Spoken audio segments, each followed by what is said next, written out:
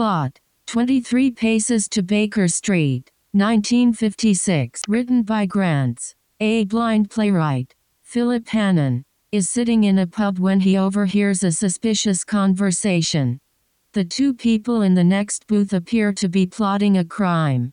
Hannon informs the police, but they are convinced his suspicions are merely due to the workings of his dramatical mind.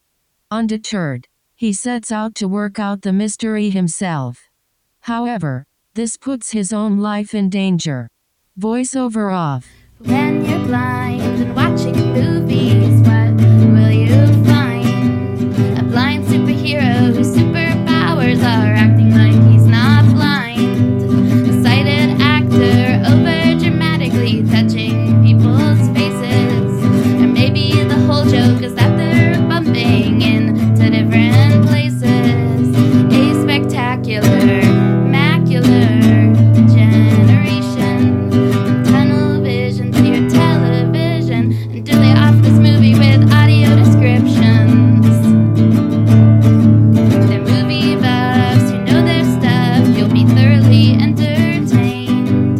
Join Sky and Melissa throughout film history and Citizen White Cane. Hello. Hi. And welcome to Citizen White Cane, the podcast that has an eccentric view of media, tracks disabled representation, and overall has a fixation with everything related to blindness. My name is Sky McLeod. I'm Melissa Bukta. And those were a bunch of puns related to how your vision works and tracking things. So this goes out there Perfect. for all those vision specific to how the eyes move nerds.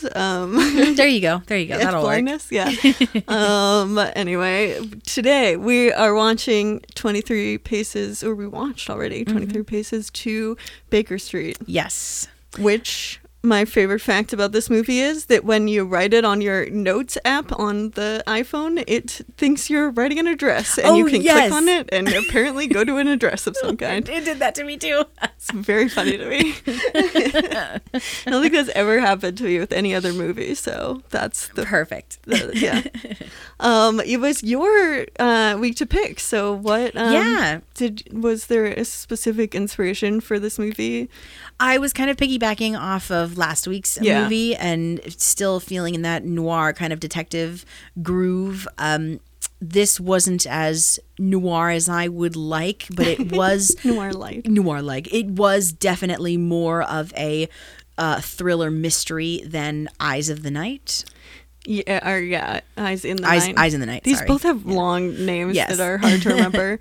Yeah, but this one definitely focused more on the mystery aspect than necessarily than the characters. In the last film, I feel like we got to know a lot more about those characters in that film than we did in this film. Yeah, which this is was less of a character study. It was a lot more of like a mystery. Yeah, it was Right. heavy on the like, what's going on? How are we going to solve? So the name is sort of an homage to Sherlock Holmes. Yes. Even though there's no Baker Street is not really in the movie. no, it's. Yeah, he does say, Phil, our blind playwright, does say the phrase 23 Paces to Baker Street, and when he's helping give directions to Right. someone who can't see, because of fog. Right, because of Couldn't see. fog and they don't have their glasses. And he's like, oh, it must be so hard to be handicapped and not able to see. Ha, ha, ha. Right. I am a blind person, but no one knows that I'm blind, because apparently that's what every blind person wants in a movie. Yeah, to see. Yeah, or Yeah. to like not have anyone know that they can't see. But this movie takes place in the era that it was made in the 50s. Mm-hmm. So it's following World War II in London. Yeah. So, actually, interesting, I read up on why, because I was like, it's so weird. It's like a Hollywood production just randomly filmed in London. And Right. apparently after the war, when Britain did not have a lot of money, they were not releasing the money that was made from films to the States. They were keeping it, so it was like frozen funds is what it was called. Oh, wow. And so because it was still money that was owed to the production companies, but they weren't able to bring it back to the US, they would use it for production in England so that they could use those funds that was basically trapped in Britain to make movies. And it was which was like apparently just a weird thing that happened in the 50s I'd never heard about. That's really interesting. Yeah, because it didn't. I didn't necessarily didn't think it was very odd that both of our leads are American. I mean, technically, I would count the butler as another lead because he's in all of the movie. Yeah. But the two leads here, Van Johnson and Vera Mills, are both American. Yeah, and I thought, this is really interesting that she also happens to be here. Right. Well, that was the thing. That's why I was and I was also just like, this is not a British production. So I was, you're right. it is just very confusing why they had to have it in England. So when I read that, I was like, oh, okay, that makes way more sense because it is.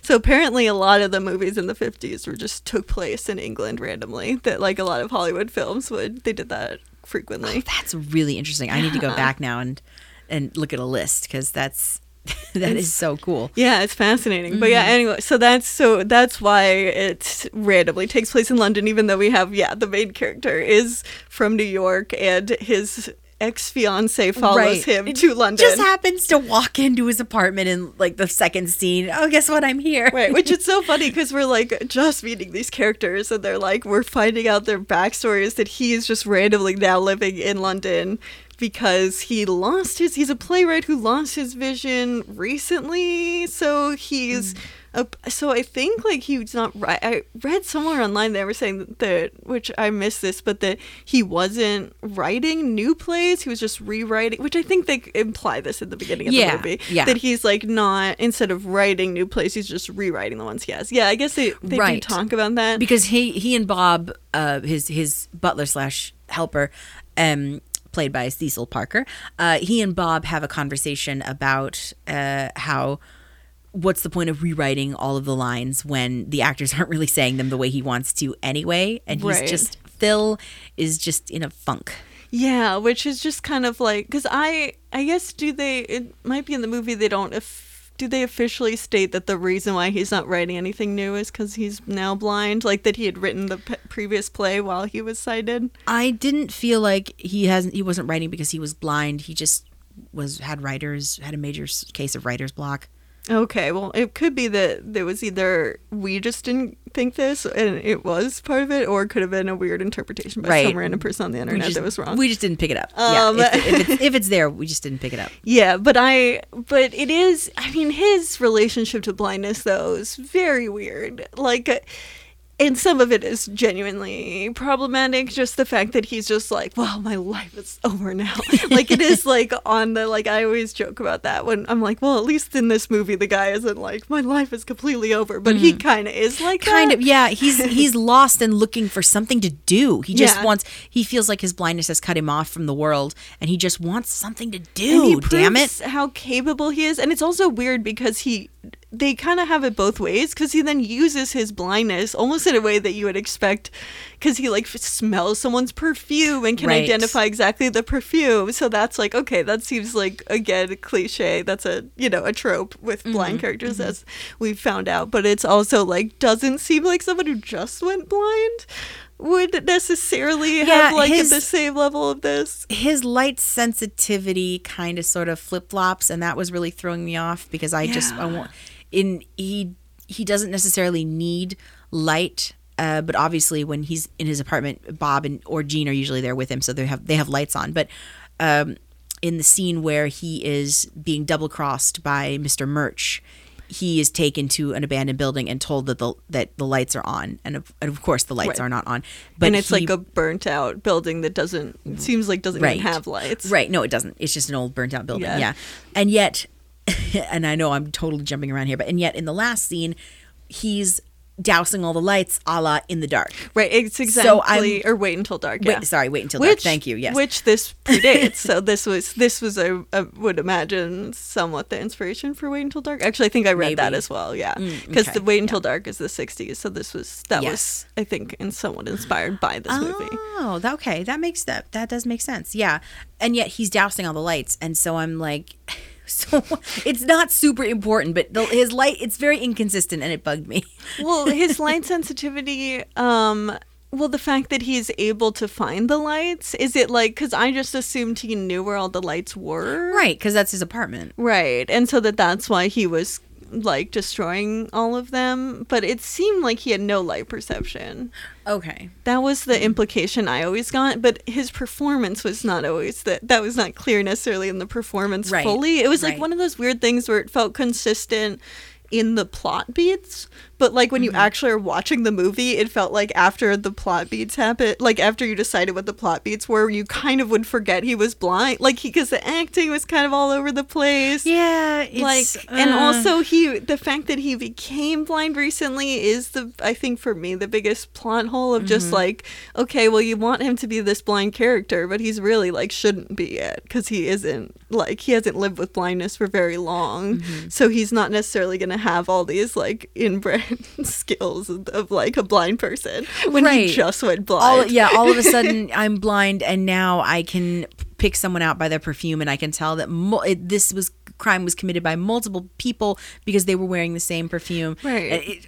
Which I was just like, why do we need him to have just gone blind also? Like it felt like it created drama with him and his ex-fiance because he also decided he couldn't marry this woman because he was blind now, which is another trope that I hate. Yeah. And it's funny because I actually did like this movie, but I just felt like the stuff with him being all of the like woe is me, I'm just went blind stuff was not only like I don't like that stuff, but it also just didn't need to be there at all. Like it felt out of place. Like I never figured out why they did that, and it felt like they were undercutting their own movie by doing that. I didn't really understand why he needed to have just gone blind. This movie took me a little bit more to settle into than last week. Like from the jump with last week's movie, I was in it. I was in it to win it. I was so excited. This one, I was a little fidgety. I took a little bit more time to settle into what the movie was because I was thinking, I'm still in 1940s noir brain, and this is not that. This is not what that movie is. Yeah, and it was a little jarring. Also, the fact that I just didn't really connect to any of the characters. Immediately I connect to Mac and Friday and Marty and all of those people in that movie. Immediately I was just like, I know everything about you and I'm great. Perfect. I can keep going now. This movie I felt a little bit I don't know, kind of out to sea. I didn't really know what to make of everybody. Yeah. At the beginning, and maybe that's the point. But right. I also didn't really like or connect with anybody very much. Yeah, it's interesting. I found this movie weirdly more engaging than last week. I think I was less interested in the characters for both of them. I felt like some of the character stuff didn't, like, because I don't know, maybe it's just like the 40s and the 50s. I'm like, the more you build up this character, the more offended I'm going to be by like gender politics. So I didn't really want the characters to be all that like fleshed out. Sure. But that's my own weird bias. But I do kind of like I liked the mystery aspect of it. Like it felt more like I don't even like chess, but it had more of that, like the vibe of like, even though the mystery is like not in the end it's not the most amazing mystery ever. No, there was a lot more just like, what are they gonna do, or like it felt like you get to kind of like, you were a little bit more in the you get to look around, whereas it was with the last week I was like, okay, well I don't have to do anything because you just said his name and now I forgot. Mac is like, he's gonna do it for me, and so I don't have to pay attention at all, whereas I feel like in this movie I was like, ooh, if I pay attention maybe I can figure out what happens. I think in this movie the acting is a lot more what we come to know as naturalistic or modern acting, whereas it's last week we were in we're in 1942. Acting was still, everything was still very big and theatrical, and I think that's true. Yeah, and I think I connected a lot more with that than I did with this movie. And again, I'm not saying this movie is bad. I actually very much enjoyed this too. I love a good mystery, but it was kind of sort of hard to get into the headspace of this versus last week when I had so much fun last week. And I wouldn't necessarily call this movie fun, but it is very enjoyable and it is very engaging. Yeah, it's fun. It does take a bit to build up, but I actually, I think I did really feel kind of like I started being invested in it a lot quicker, I think, in a weird way. But I do just think that it was, the characters are not driving it as much. Like, it really is not. The characters are not super well thought out. Like, they're kind of archetypical, and you need to go past that. So I think that is definitely a valid critique. I guess it's basically try to do a different thing is what it comes down to. Yeah, exactly. It's a whole different style of filmmaking. But they are and very I get similar that. in like what the story, like they do have a similar vibe of just what the kind of story, like they feel like they could exist. So you have a main blind character that's sort of using their like ingenuity and like non-visual information to kind of be one step ahead of people in a way that, or at least as a team, they are like, with a butler and like there's just so much. There's so much that is similar to the two movies, but I think Yes. it's just this one was way more interested in kind of what is the crime that we're trying to piece together, and a lot more of the like a bird's eye view of what's going on, which last week it was not like that at all, actually, because they were No. like confusing, and in the end you're like, wait, what was the thing? What? It was Right. so convoluted. It was very and it was just very character driven. Yeah, right. yeah. Where this movie Which is the exact opposite. much more story. Yeah. Which, I mean, it's really interesting to look at the two of them together. It kind of reminded me, this movie in a way reminded me of Blink, if there weren't really characters as much. But you do have like someone who's like our main character sort of does witness it's not a crime in the act, but it's like a crime, the machinations of one, the plotting of one, right? But with very little information, and the police are very unhelpful. And I did love that these police were just kind of unhelpful and didn't really react until they were absolutely forced to react. And I liked that I appreciated that, because I hate when the police come in at the end and are like, now we're competent and now we understand everything that's going on, like and last who did the week. crime. Yeah. Which Yeah. happens a lot. I mean, like that. What See No Evil, Hear No Evil was also like that. But that one Yes. was extreme. You were like, how did the cops? How did they just completely change their whole theory of the crime for no reason? So I liked that these cops just kind of were like, whatever. This is just a blind man who doesn't know what he's talking about. We're just gonna fuck off. And then he kind of comes back to them a couple times, and they're like, nah, we're still gonna fuck off. And then eventually they're like, oh well, someone died.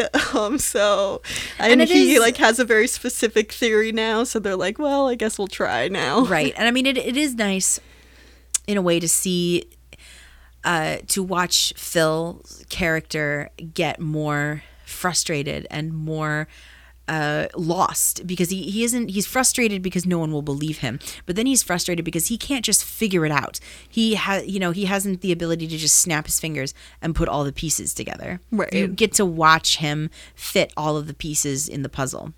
And that's also, I think, this one felt especially like you were kind of at the same pace as him, which I liked too. Yeah. I felt like when he had realizations, it was at a time that I was sort of like able to, at least, if not sort of come to that realization.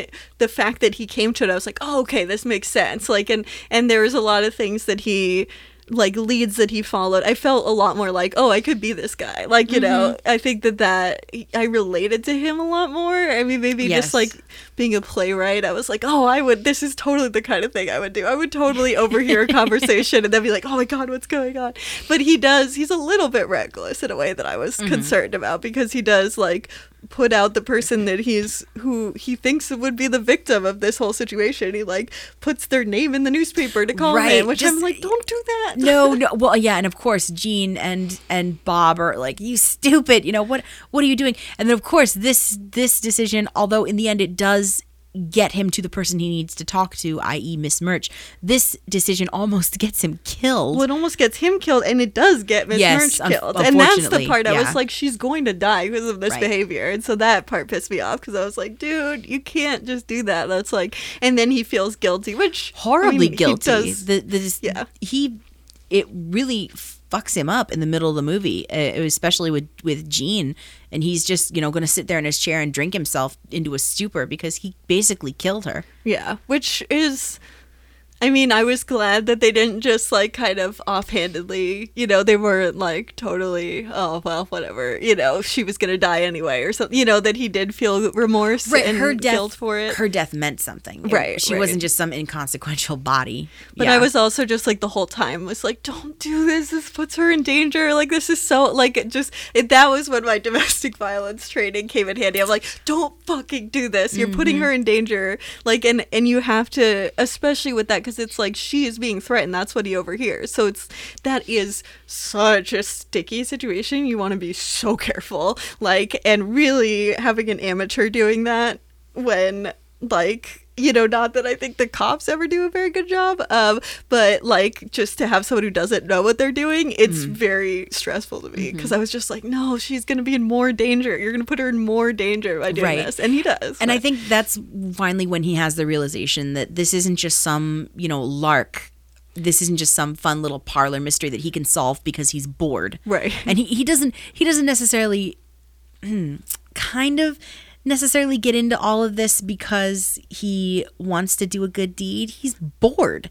And there's a little bit of that. Yeah, or that he has a first. purpose. Well, and that's even what his ex-fiance, she says something about how she's like, this is the first time I've seen, like she says that to the cops. She's like, it's the first time I've seen him excited in a long time. Right, about anything. Yeah. It's not necessarily the titillation of murder or even solving a crime that gets him out and about. It's finally I have something to do, and a purpose. Exactly. I have a purpose, which I mean is a fair critique of how we treat disabled people or blind people, especially in society. I mean, we have a lot of job discrimination, and we are extremely capable people, but what the opportunities we're given do not match our capabilities, and we are commonly completely discriminated against, and in very sneaky ways of like we're not accommodated, even if accommodations shouldn't be that hard, like or even employers are not given the opportunity to accommodate us in a way that's, even when it seems pretty reasonable to be able to. And so I think that rang true to me of like him feeling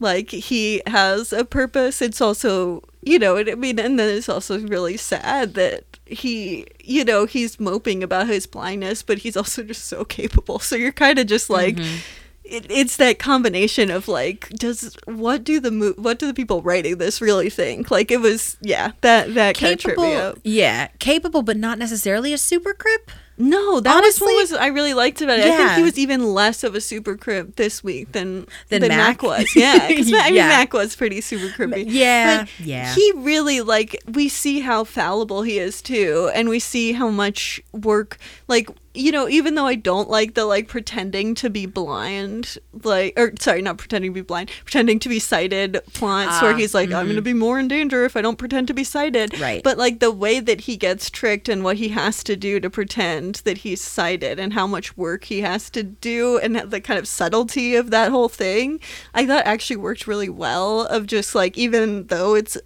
for me, I was like, this whole thing again. I thought of the movies we've watched, that was one of the best portrayals of that, because he really was in a dangerous situation, and he, as we saw, was right to be worried that if the guy figured out he was blind, which he did, that he could be put in danger, and he was absolutely was. And it didn't happen. So he was like justified in his concern, and the work he had to do with the bartender to be like, okay, this is exactly what you have to do to tell me if it's the person that you saw, but then also, just to make sure, like, how she had to give him clues or kind of lead him around to be safe. And I think also the fact that the stakes really were his life in that situation made it at least more justified than some of the things where we watch where it's like someone's like, well, I don't want to come off as a blind person. It's like, okay, well, you're gonna have to get used to it at some point, like, but this was actually about his life was on the line in a way.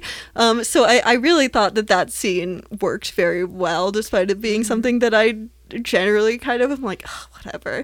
I thought it was definitely the best portrayal. You really like you better understand the stakes in general of his blindness, I think. I think that the stuff with the ex-fiance, I don't think made a lot of sense to me. I mean, it's also not really necessary to the plot. No, yeah. I mean, I liked Jean as a character when she started to get involved with the mystery. Yeah. But it's a very much, and obviously we know they get back together in the end. That's Right. not a huge spoiler. They're going to get back together in the end. But it feels really forced, and it just happens because you know it has to happen. Right. So I think it's cool that she's here because it's nice to have at least, one female character that we can root for that doesn't die. Yeah. But I'm not, except to be his sounding board, and to have the fight at the end, I'm not exactly sure what her purpose was, if any. I mean, well, she does some of the sleuthing. I mean, she at one point does, she goes in as a parent, pretending to be a parent, needing to have a nanny. A nanny, yeah, that's what they're called. And so that's important to the plot. So she actually does she is part of the scheme. She does participate in a way of being helpful in the broader scheme. But I think her character, I guess at the end they have to have a fight so that she leaves him, right, and for the final battle. Yeah, and I'm such an idiot that I didn't put two and two together until he was dousing all the lights, and then I realized, right, he couldn't just tell her to get the fuck out. He had to break her heart so that she would leave. Right. Okay. Where I was just why is he even having her? I guess because she drives him back home, but I was now they have to fake fight, or he's gonna fucking piss her off, right. and then there's gonna be a whole dramatic scene. But I mean that. I guess that she needed, but then again, if her character didn't exist, then we wouldn't have needed that scene. But but I don't. Yeah, I liked her as a character if she was a little bit more.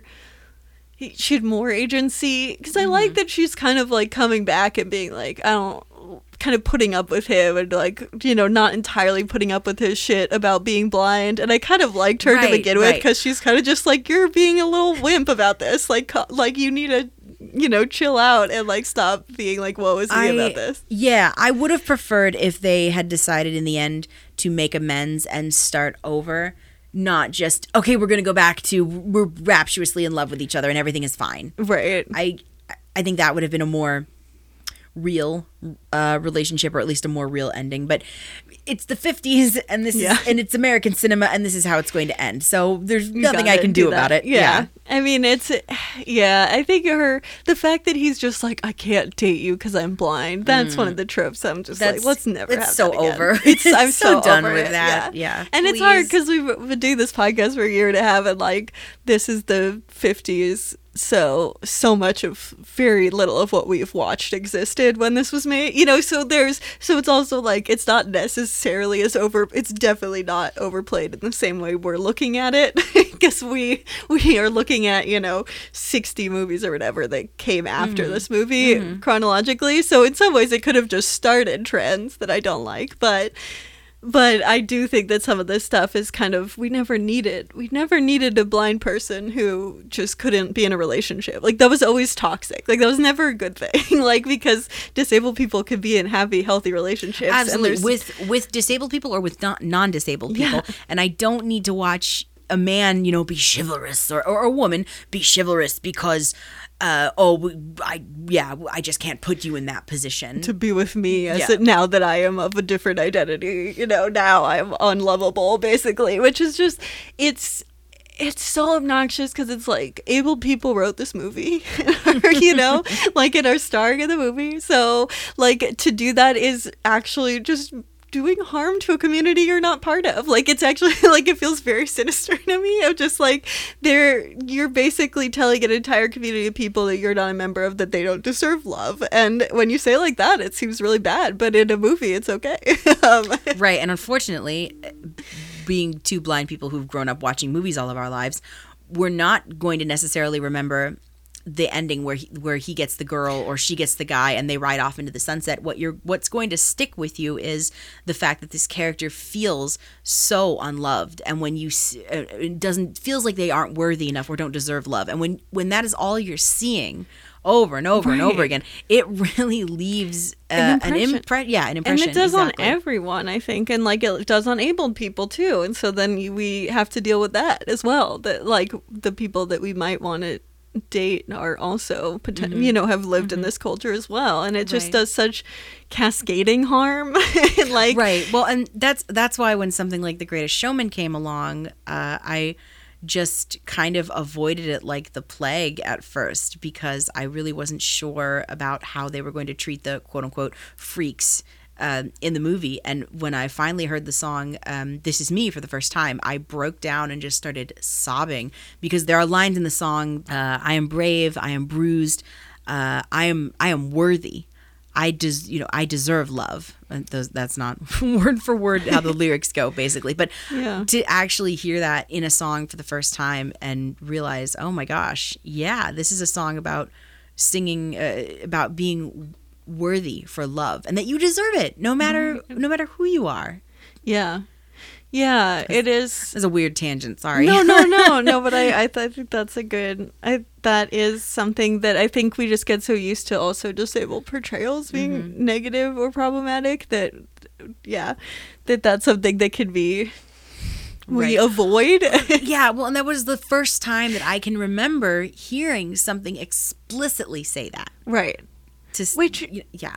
Yeah, no, I mean, it is something that I think is we need so much more of that. And like, it even can seems hand-fisted if you think about it, but at the same time, it's like there's so much damage that's been done. Right, that we right. like need things that are actively like, even though it should be obvious, but things that are like disabled people deserve love. Like, and it is sad that we still have to have the conversation of like, we need representation that's just acknowledging this fact, or we're going to continue to like live in a world where children watch this media and are brought up and thinking that they don't deserve love if they're born this way. And especially with someone like with a character that's become disabled, and it's like that relationship started when he was a disabled person. So even like if he learns the lesson of like, I can still be loved once I'm a blind person, this is still a relationship he had before he was blind. So it's not like he met her while he was blind. So like, I think for me watching this, I would even still, if I was going to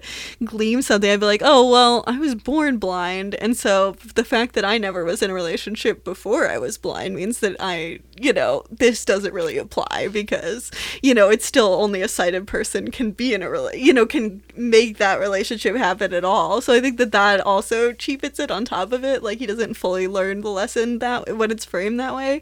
But it's also just like, I think it's so unnecessary to the plot that it does feel like just an assumption of the writer, like, because there's really no reason for, I guess other than like really that she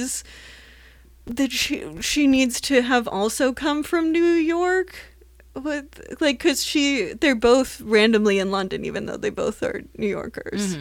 So is that why they need to be broken up? Like, that doesn't make any sense. Is there like any real plot reason? I mean, I just figured they broke up. They broke up multiple times. She still decided that she couldn't live without him, that she still was in love with him. So she follows him to London right. to try and make things right. But then like, is her, like, him breaking up with her because he's blind, is that necessary to the mechanics of the plot? Like, is that a plot device? Because I don't really understand how we need that. Like, couldn't she just be his? What if she was just his wife? Right? Sure. Why not? I guess then it's a love. Then they're not a love story. Right. It's definitely a plot device. I mean, it's their relationship is tension. There's always tension in their relationship.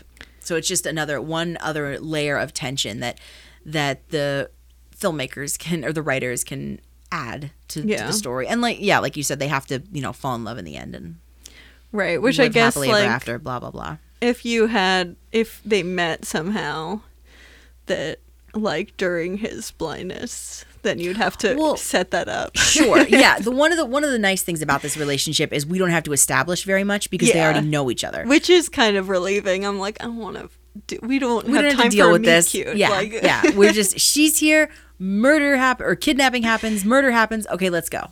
Yeah. Which is, and then we have kind of, I guess with Sherlock Holmes, Sherlock Holmes is really, he doesn't have a love interest in the same way. I mean, Irene Adler, would be his butler in this, I guess. Well, yeah, Watson. He's more of a love interest as well. In a beautiful world, yes. Yeah, in a perfect world, yes. Watson also isn't necessarily a butler. Watson is Sherlock's assistant. Right, which this butler, what's his character's name? Is Bob. Bob. It's Yeah, very funny. Bob is his. We're not sure if live-in, but his caretaker. Yeah. So butler / caretaker Yeah, I guess he's sort helper. of like, because he's blind is some of the assumption, but he also is a wealthy playwright, so Yes, you can never he's not tell how poor. much of he is just like you have enough money to hire someone in general, Oh, or well- if it's because he's blind. Right, and Bob also serves as a driver too. Bob Right. does everything. Bob does a lot. Yeah, he is he's a full service. He does a lot of because he also like stalks a woman for a whole day in the rain, and Yes. then bitches about it for half the movie is him this monologue. No, it's not really. I love it though. I love Bob. Bob was my favorite part I of the liked movie. him. I liked how cranky he was. he's so I appreciated cantankerous. that. Yeah. I really did. I like The I love long- a good cranky right. staff. The member. long-suffering servant or staff Yeah, member yeah. who will absolutely come to Phil's aid. You know, when Phil almost falls out of a building, Yeah. basically. Bob is there to save him. But he's still a little. He's just generally cantankerous. Yeah.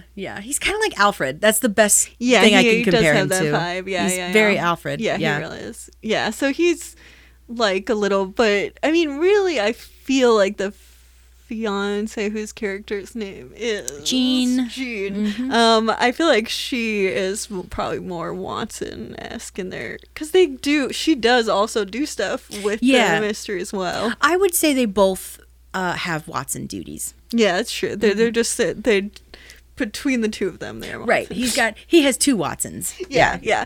But a blind Sherlock Holmes, I would watch that. Oh, absolutely. Absolutely. Yeah, definitely. Like that is just very fun. And I did like that this movie did not do that. I was also seeing there were some comparisons to Rear Window. It's like another, which is like, yeah, that's no, fair. totally. I can see that because the entire movie almost takes place in this one apartment. Yeah, a lot of it does, and they filmed all the the exteriors and everything in London, but they did also film the house is basically a soundstage in LA. You can tell. Yeah. looking out that window, I'm just like, different. I love a good matte painting. Yeah, But it is. You can tell it's a Yeah, stage. yeah. It's a very nice stage. Well, it's a blind character, so it doesn't have to look very good. No. Yeah, so it is kind of, but I mean, there's a decent amount of exteriors. They got to get their money's worth. Absolutely. But yeah, it is the difference in fog from shot to shot on the It's Thames is ridiculous. just very confusing to me. Like how much, I mean, I guess that was a volatile time maybe for the Thames at that time. I don't know. I was trying to look at the history of it. It was too confusing. But yeah, that was a London weird place to be. I imagine especially then, right after the war. Yeah. But and that's actually in the plot of the movie too. Like there's a decent amount of stuff about being like, oh, we just ended the war. You know, it's very of the time that it was made, which I actually kind of like that. It's interesting to look at period pieces that are from another era, But are modern when they came out. Like I like it's interesting to look at period pieces that are from another era that aren't the period piece. You know, because then it's like the weird mix of time periods. Yes. Like Place in the Heart was weird like Right. that. But at the same time, I also kind of just like a movie that was from a while ago that was very much in its time. Like it's just fascinating. Even last week too, like being like, oh, what do we think about the Nazis in 42? Like how are they portrayed on screen? It's very interesting. But yeah, there's a lot about the war being over in this movie and kind of like London suffering at that time. Like they kind of paint a picture of London that's not super like, oh yeah, like fun, trendy. Right. It feels very generic and almost boring in a way. Like But London, then, London, the city of London itself is not necessarily a character in the film.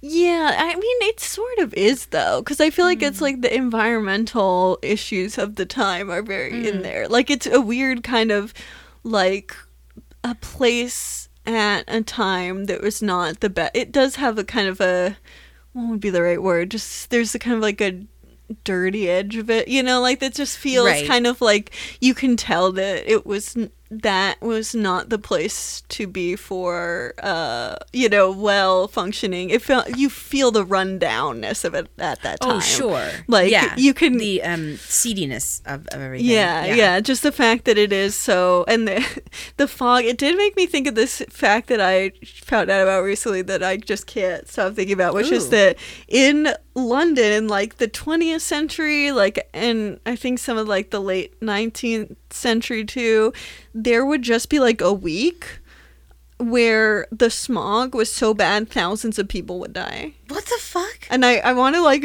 I really want to double check What? to make sure that I'm getting the number right. For several days in 1952, on 5th of December, and lasting like four days, it says, 12,000 people died. What the fuck? I know. That's insane. Just a bunch of Londoners just dropping dead. Thousands of Londoners. 12,000 people in 4 days Wow. because of smog. And that was actually, this movie was made only soon after. So Oh my god. could have been produced at that time. Well, yeah, but I mean, you have to wonder. Most of the fog in this movie is either done with camera tricks or piped in.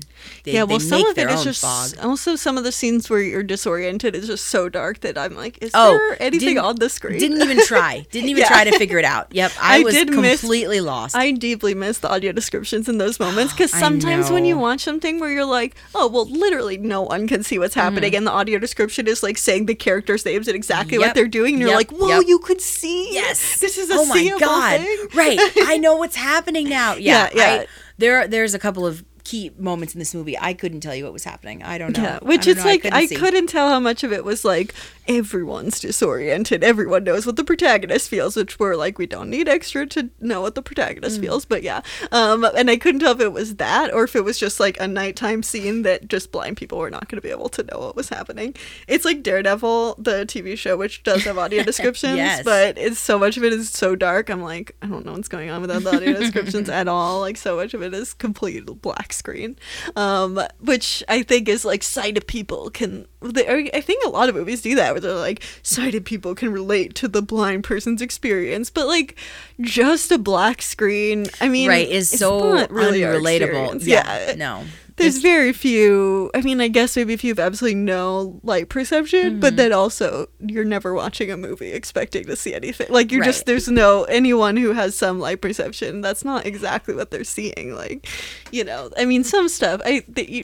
There is a range. Some people their blindness manifests primarily with like bad night vision, and so it might be closer to their experience, but as someone who's just everything is so blown out, I'm like, this is not relatable at all. This is the opposite of how I see the world. But yeah, it is. I don't know, this movie, it's not bad.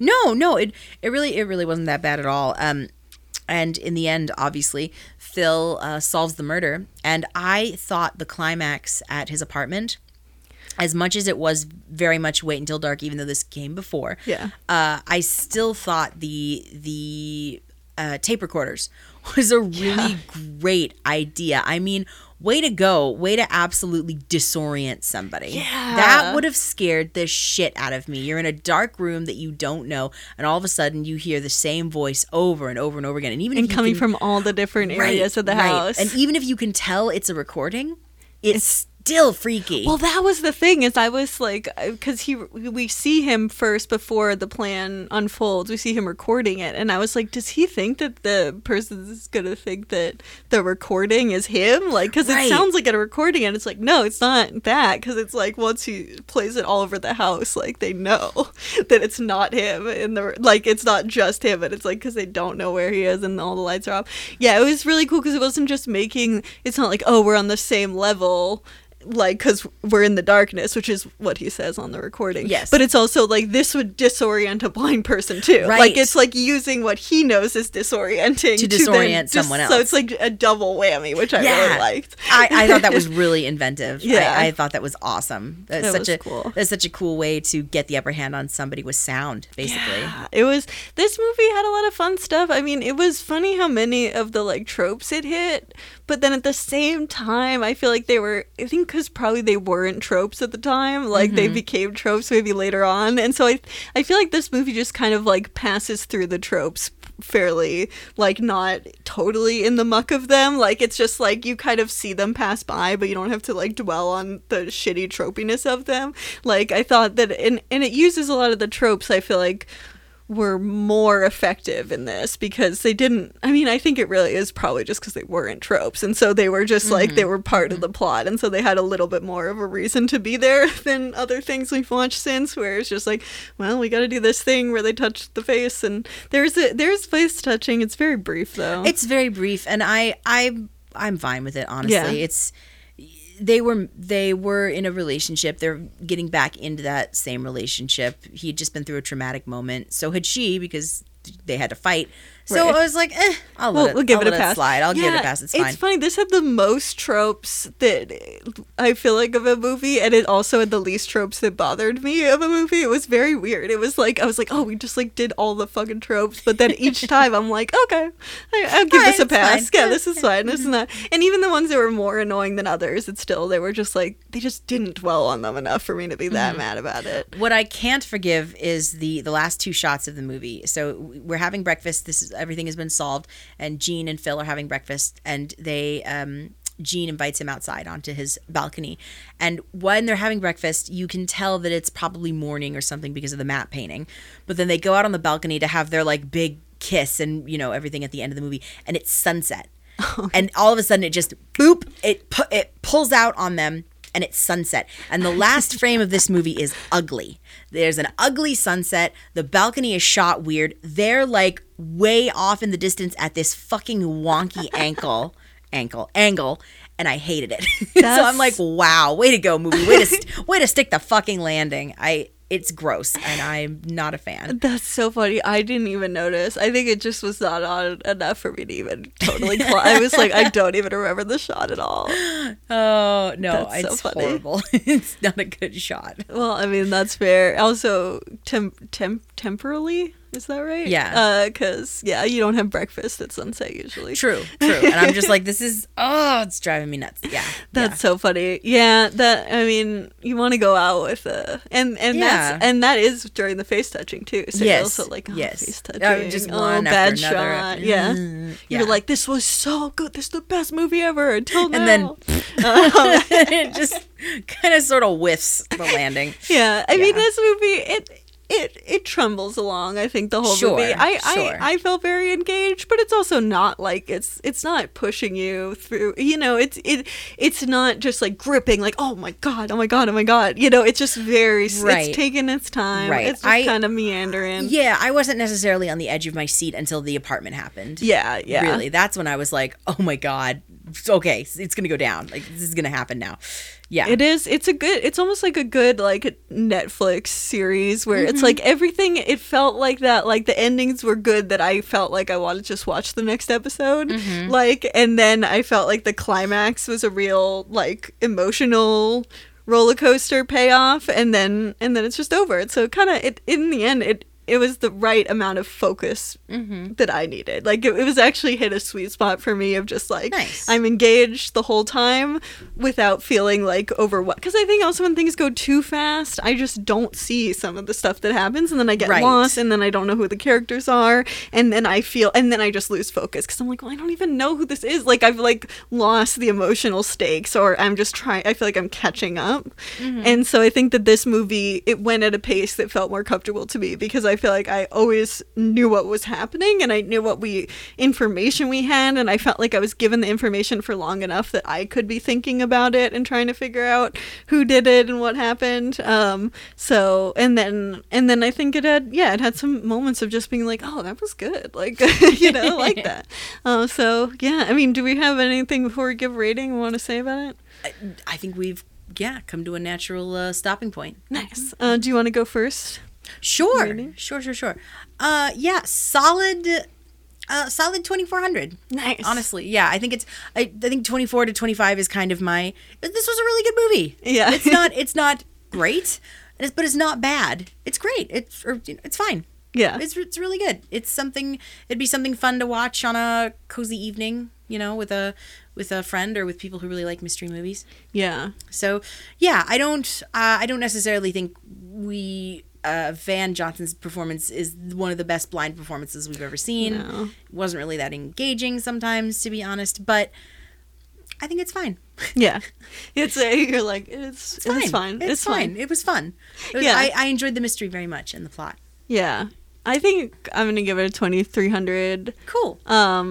I agree. This performance is not that great. Like it's just kind of, he never fully felt like he committed totally. Like he tries and kind of does stuff within the context of the movie, but yeah, it's just kind of, he's there. He's playing a blind character, I guess. Yeah. But overall, I really did enjoy the twists and turns of the movie, and I enjoyed the way that it dealt with blindness. Actually, specifically, I thought was really nice to not have it be. Nothing was too ham-fisted, and it was all felt kind of right, grounded in a way. Yeah, and so some interesting even if some of the blindness stuff was like, I was like, some of it also I was like, oh, this is kind of a cool take on a blind person's perceptions. Like I felt like his perception specifically, the way that they dealt with how much, even just the fact that he talks about being much more aware of the emotional stakes of things, and it's like, it's not just like, well, we think we know there's 5 senses, which, spoiler alert, there's 23 of them, but like, so what is smell? Okay, perfume, which they do that, but then the fact that he is attuned to the meaning behind what people are saying, or there's there's a little bit, or even just the locating the sounds in the room and that kind of understanding of all these different aspects of perception. Well, and he and Jean get in a fight over, he's listening to the recording of the conversation over and over and over and over again, and he's like, you can only see with your eyes, and I'm hearing, I'm listening, there's something in here that we're missing. Yeah.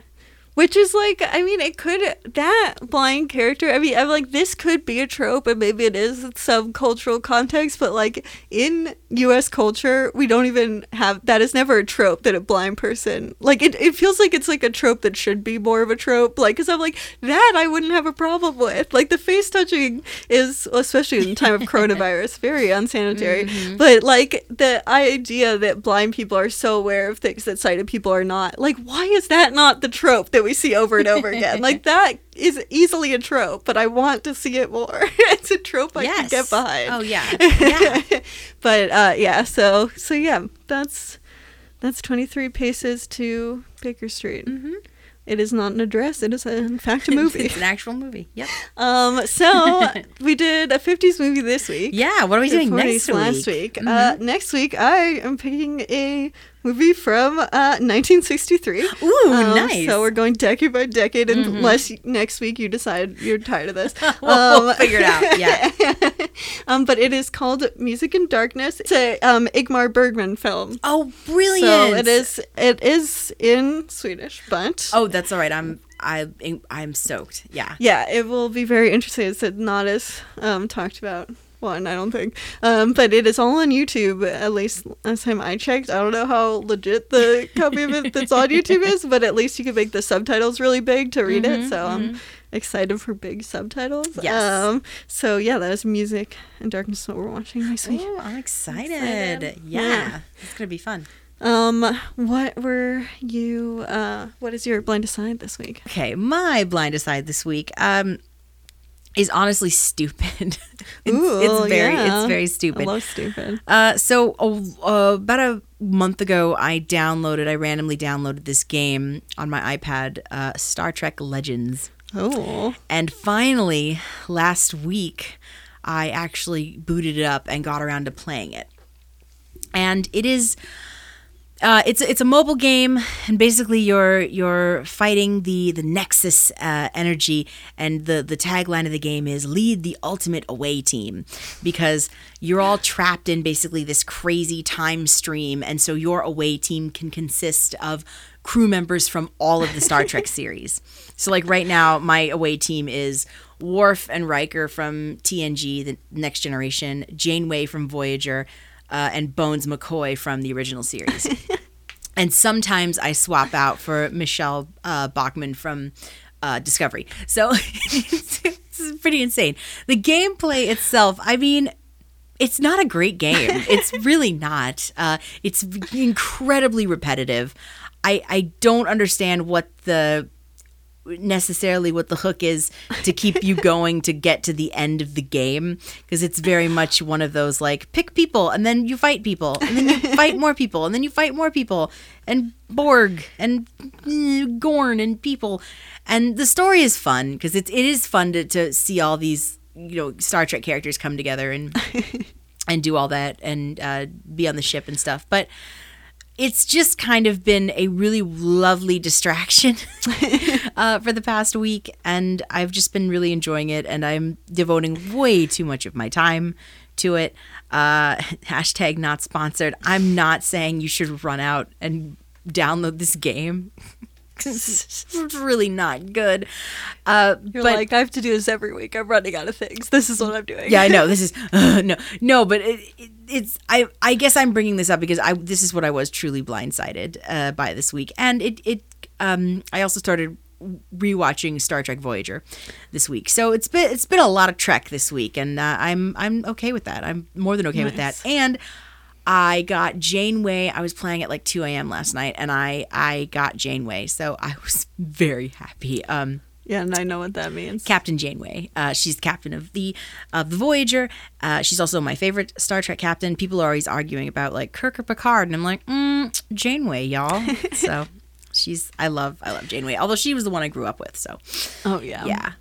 But yeah, that's my. Do you unlock the different? Yes. Oh, I see. You can unlock, but you also can go to the transporter room in your ship and beam aboard different crew members, and so it's completely random. Oh, so it's like baseball cards. Or yes, Pokemon exactly like that.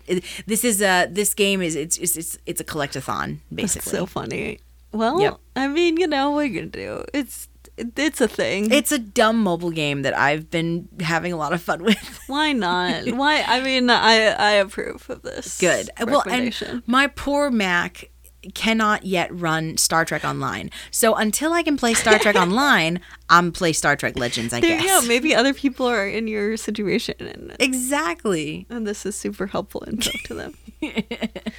Oh, sorry, Yeah. Kit, I'm not adding that much because I have Trek. That's all right. That's all right. No, nothing. That's okay. the word, yeah. Nothing. Yeah, that's all right. But yeah, that's my blind aside. Watching some Star Trek Voyager and playing some Star Trek Legends sometimes at the same time. Nice. Trekathon. Trekathon, yes. All the Trek. Mm-hmm. Trekked out. I don't know. Thank you for listening to my Trekno babble. Okay, yes. Enough Star Trek puns. Yes. Okay. My blind aside this week is the TV show Grace and Frankie Oh yeah, on Netflix. Mm-hmm. It's a Netflix show. But yeah, it's I don't know. I think probably a lot of people already know the plot of it. But you have Lily Tomlin and Jane Fonda's husbands are break up with them to become the couple, and it's just about two older women basically who are needing to be on their own without a husband for the first time, and just them and also, I mean, they're the name of the show, but then also their husbands as a couple, and it's just kind of a like episode by episode show where it's engaging, but you don't have to commit a lot of emotional energy to it. It's just kind of fun. It's just it's a very light show, I think, in a lot of ways, but it's kind of cool to have like a show about two older women, and their characters are in their, I think, 70s or 80s, and so there's a lot about them like creative vibrator for people with arthritis, and there's a lot of Oh. kind of, I mean, like, and I think ableism and ageism are closely connected. So Yeah. it is also somewhat relatable in the way that they get frustrated with their kids, like, you know, acting like they're older. Like, there is weirdly some stuff where I'm like, oh, this feels very relatable to me, of like how they're being treated because they're older. So it's a fun show, and not the kind of thing you get that much on TV. So it's on Netflix. Grace and Frankie. Yeah, that's my blind decide this week. Brilliant. We did an episode that was so tight. We were did so it. freaking Just tight. boom, boom, boom. Yes, Yeah. All right. Come back next week, and we're gonna get very film school. We're Probably. gonna come back next week to get Ingmar Bergman. Yeah, Bergman. Get Bergman. Get Bergman. Yes. Our theme song is by Lucia Fasano. Our YouTube is Citizen White Cane Podcast. Our Twitter is White Cane Pod. Our Instagram and our Facebook are both Citizen White Cane. You can send us an email to citizenwhitecanepod@gmail.com if you'd like to leave us a voice message. There's a link in the show notes. How many paces do you think it would take you to Baker Street? Do you have a very cantankerous live-in butler? Ooh, yes. And did you become blind and then be like, oh, I can't date anyone, and then you're like, I'm being dumb. I can totally date someone. It's not a big deal. Any of those things, you can leave us a voice message. There's a link in the show notes, or hit us up on any of the other social media. You can rate the podcast, or do rate it and review the podcast as well. Subscribe for new episodes. You know how podcasts work. We'll see you next week for Music in Darkness. What a title. What a title. We'll see you then. Bye. Bye. Citizen